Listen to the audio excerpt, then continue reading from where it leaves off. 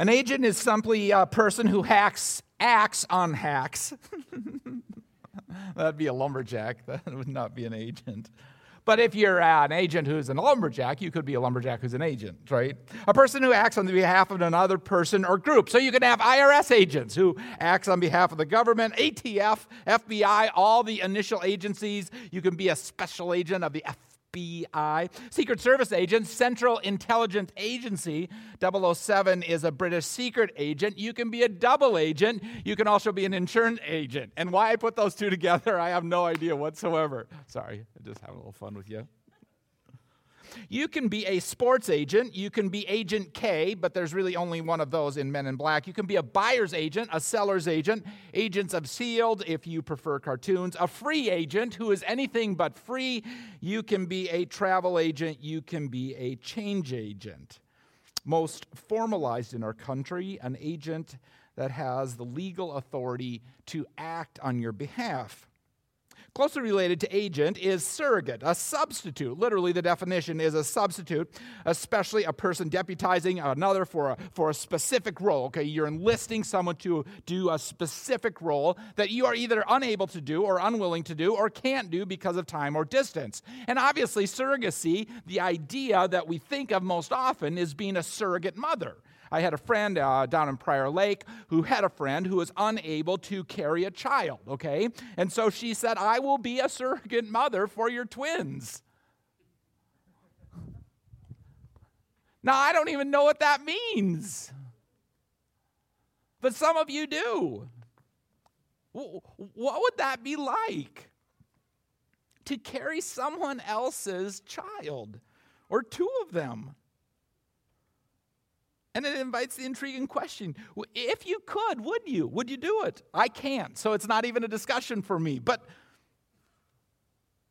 if you could, would you? Say a dear friend, a sister, asks you to carry a child for her. Would you do it? Small talk is one of those things, right, that just happens. Okay, we talk about the weather, we talk about all this kind of stuff. I had a couple of friends at my house this last week because Tanya wants to do this remodel project down in the basement, taking Will's bedroom, okay, and turning it into an office. Sorry, Will, you're no longer welcome at home. And then changing the family room from something that was kind of disused and disrepaired, okay? And so Steve and Bruce were in my house along with his old guy named Don, and there was just like this nonstop, just smattering of small talk and chattering about this, that, and the other thing. And as you hear it, you realize they're doing life. And it's fun to enter in. It is so refreshing. Small talk where life is real, from travel plans to weather to dear friends. Our text today, Philippians chapter 2, verse 19.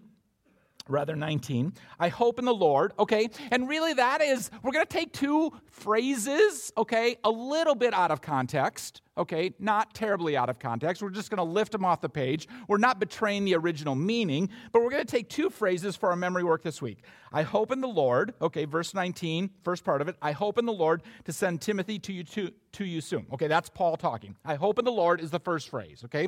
The second phrase is verse 24, I trust in the Lord, okay? So those are the two memory work for the work, okay? So I hope in the Lord and I trust in the Lord. Okay, so just try it with me. I hope in the Lord, I trust in the Lord. See, super easy, okay? Scripture memory doesn't have to be complex. It doesn't have to be crazy. It can just be, hey, I hope in the Lord, I trust in the Lord. Try it one more time. I hope in the Lord, I trust in the Lord. See? Brilliant. I hope in the Lord Jesus to send Timothy to you soon so that I too may be cheered by news of you. For I have no one like him who will be genuinely concerned for your welfare.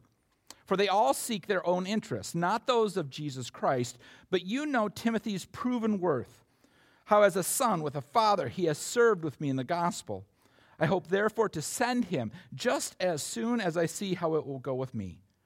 And I trust in the Lord, I hope in the Lord, I trust in the Lord, that shortly I myself will come also. Paul's sending Timothy to visit his friends at Philippi. Paul and Timothy We know a few things about Timothy. Certainly there's a couple books in the Bible that are named after him, that are letters to him, written from Paul's hands. His mom is a Jew. His dad is a Gentile. We know next to nothing about his dad. He gets connected to Paul early in his life, Timothy's life, and he comes to faith in Jesus because of Paul's witness. What we also know about Timothy from the biblical record lightly is that he wasn't a rock star, okay? He wasn't this gifted orator. He wasn't this brilliant individual. He wasn't an individual who would stand out in a crowd and you'd go, oh, he's the man. I want to follow him.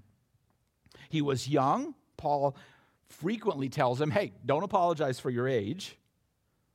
I no longer have to worry about that. See all this gray? Isn't that beautiful? Guy once told me, I've told you this before, you'll be a good preacher once your voice changes. Timothy was young. He was mellow. He was super chill. And he's not the Hulk.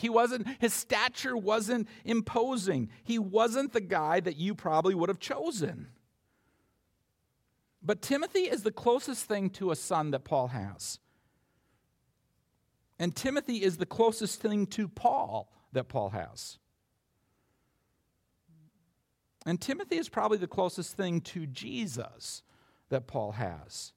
And there's danger, right, in making that comparison. But remember, all of chapter 2 starts with this idea of Jesus as servant, Jesus willing to die, Jesus discarding who he could have been on planet Earth to be who God wanted him to be. Instead of a powerful political leader, Jesus chose to be a servant. And Timothy has servanthood in spades. Timothy seeks the good of Christ.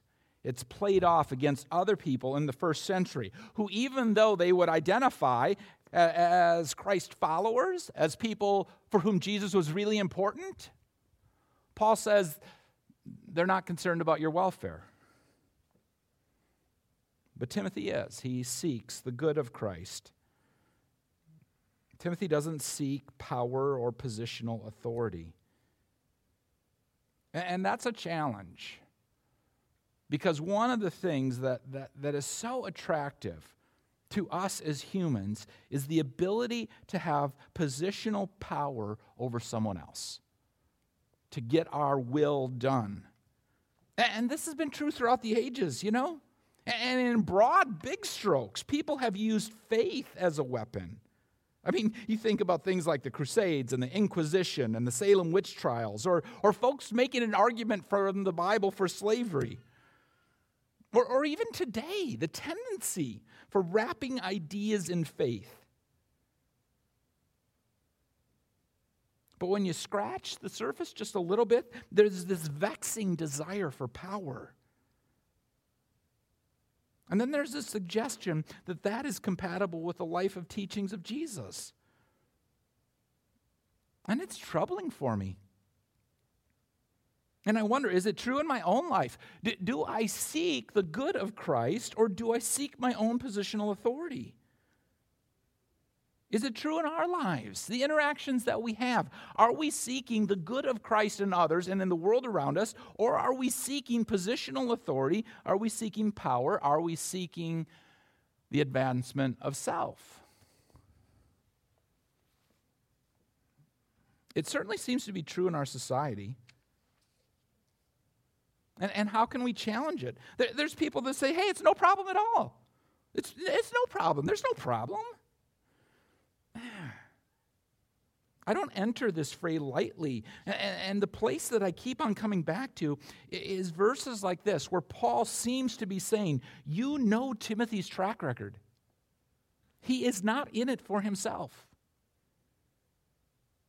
And in these few verses about two people who are once in the history type of folks, Paul and Timothy, you have this essence of what it means to be a follower of Jesus.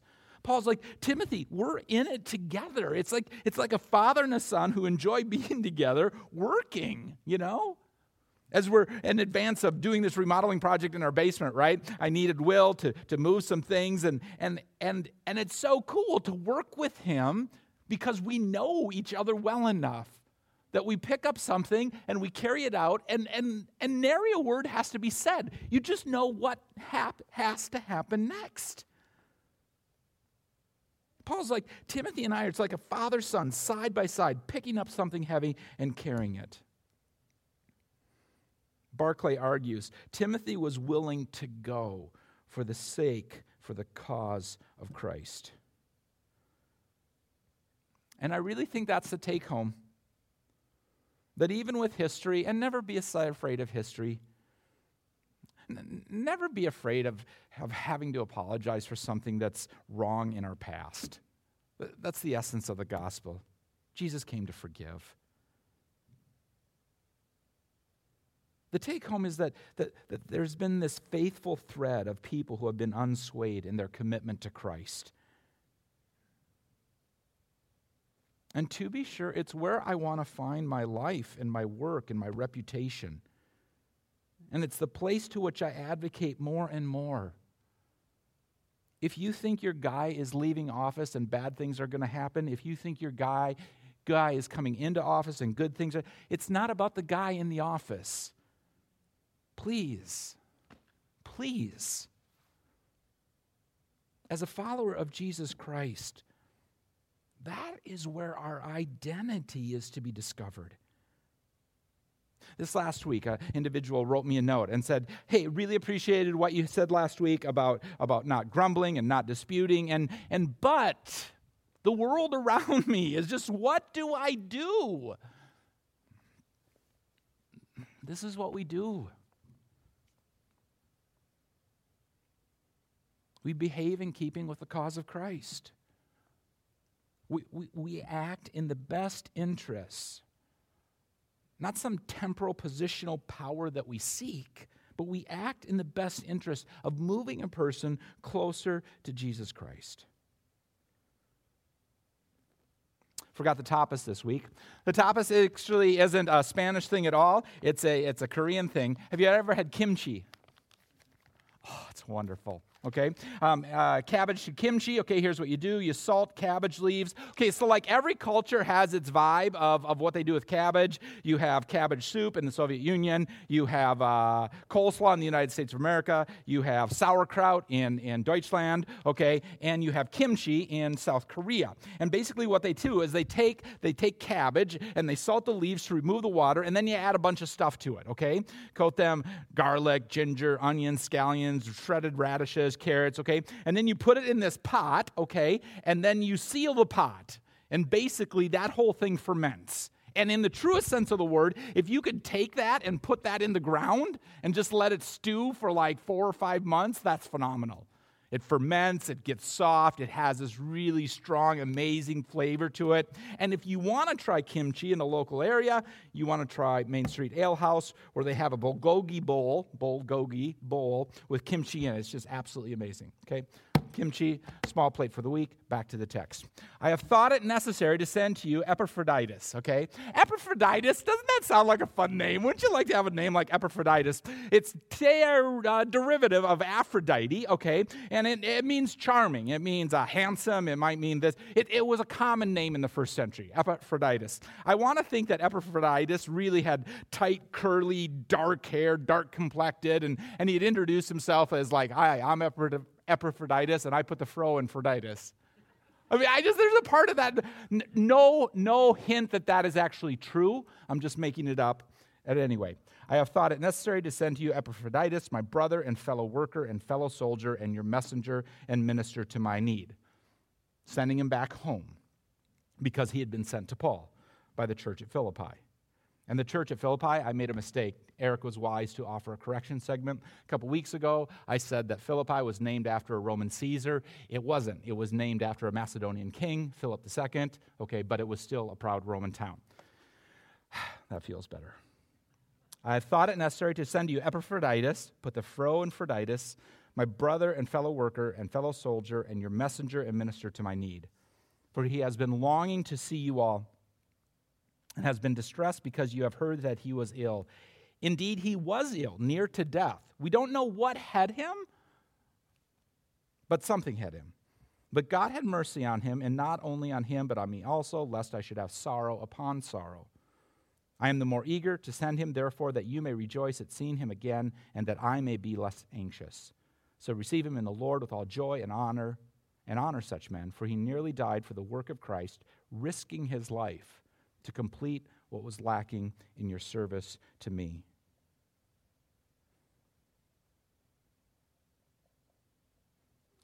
There seems to be a reference, and we could jump to a conclusion. Are there two near-death experiences? Is there an illness? Is there a mission? Or is it one? I think it's probably just one, and the implications are that something was left undone by the church at Philippi. But it's probably more along the lines of Epaphroditus was sent to Paul in Rome by the church at Philippi because he needed something and they couldn't deliver it. Not that they weren't willing to deliver it, they just couldn't because the distance was great. At any rate, Epaphroditus is being sent back, okay? And you have this sense of who he is and what he is about, and it's kind of like a tough mission kind of human. He nearly died serving Paul and serving the church and serving Jesus. The more telling of the words is verse 30. He nearly died for the work of Christ, risking his life. The word risking in the first century would have been a term that you would have seen for a gambler, a person who would risk it all on the shake of a dice. It's not about recklessness for Epaphroditus. It's about his willingness. This last week in Christianity Today talked about the 10 most dangerous places to live in the world if you're a follower of Christ. I mean, grab the article. It's intense.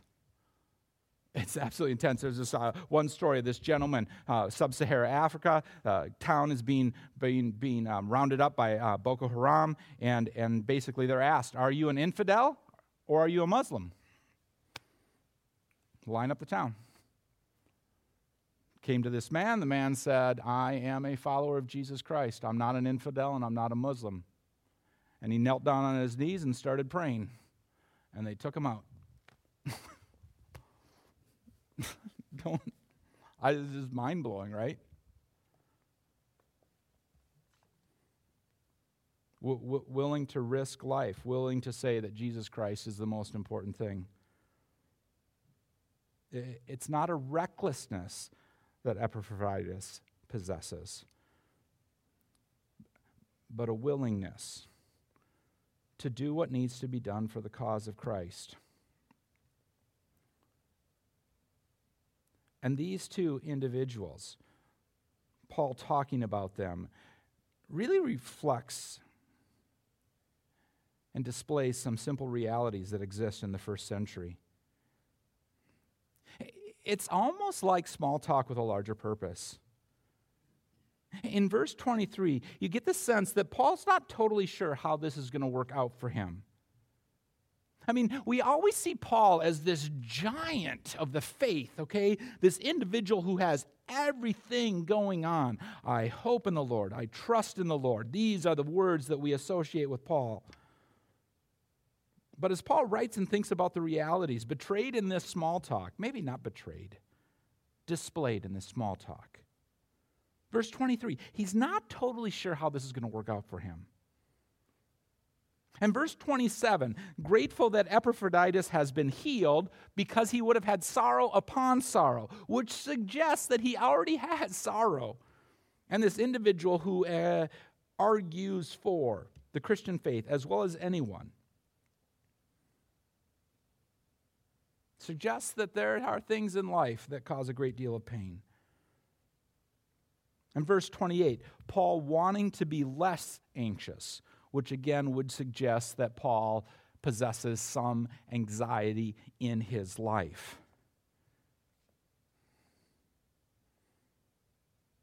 And you have the reality in these few short verses of what it means to live, even when you are confident about faith as Paul is. You have the reality of what it means to live, that the struggle is real, that life is real, that there are anxieties, there are sicknesses, there are death, even hard times. And sometimes it's so easy to forget about the most important things. This last week, Nathaniel Popper reported in the New York Times financial section about an individual who's a programmer in San Francisco, Stefan Thomas. He's a German-born programmer. Did you see this story? It's really an intriguing story. He's a multimillionaire, okay? He's made a ton of money in the Bitcoin bit. Who's Bitcoin? Anyone Bitcoin? No. Okay, good.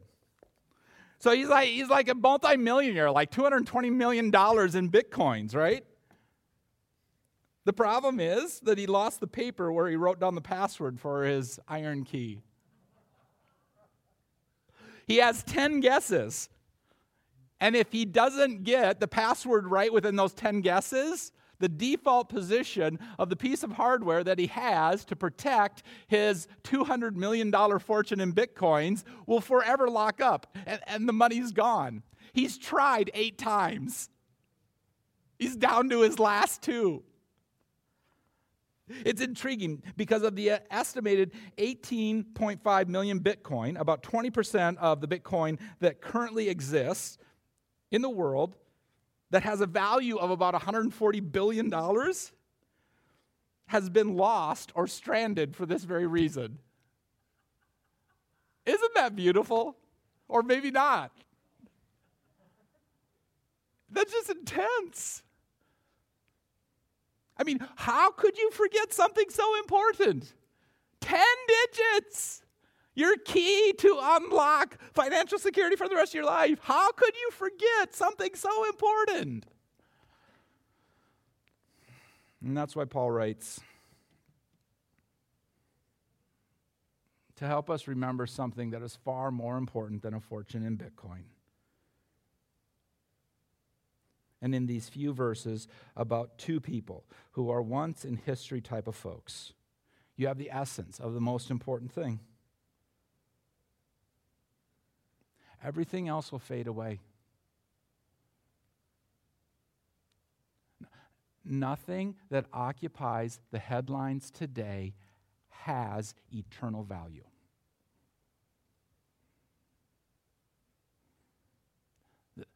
The bank accounts that we live on, that are our financial security, the toys that are our pride and joy, they're not eternal. And I love where I live, and I want to improve my house and make it just beautiful, especially now that we have kids moving out. Fabulous ideas. But it's not eternal. It's not. Political power, your party's in favor, your party's not in favor, it's not eternal. It's not. It's not. I would even go so far as to say who the President of the United States of America and doesn't have one iota of a difference on whether or not you're a follower or whether or not I'm a follower of Jesus Christ. So if we can get that out of our heads, man, would life be better.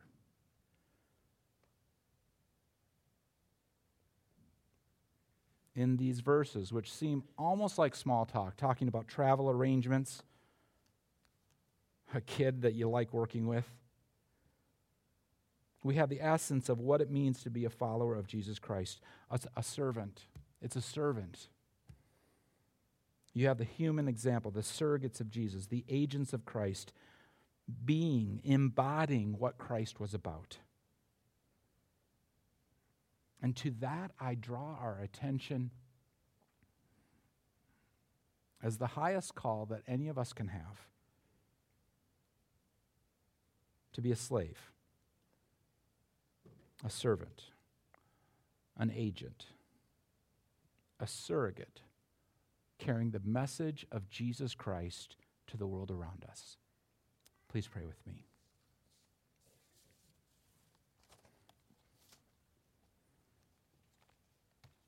Father, we come to you, and they are familiar themes.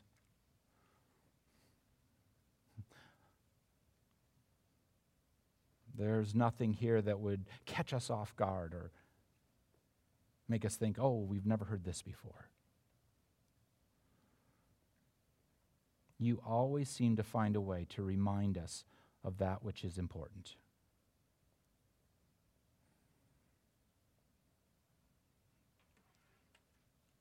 And so we come, O great God. And in the midst of a world in which we live in, that often there is anxiety, a sense of wondering what's going to happen next.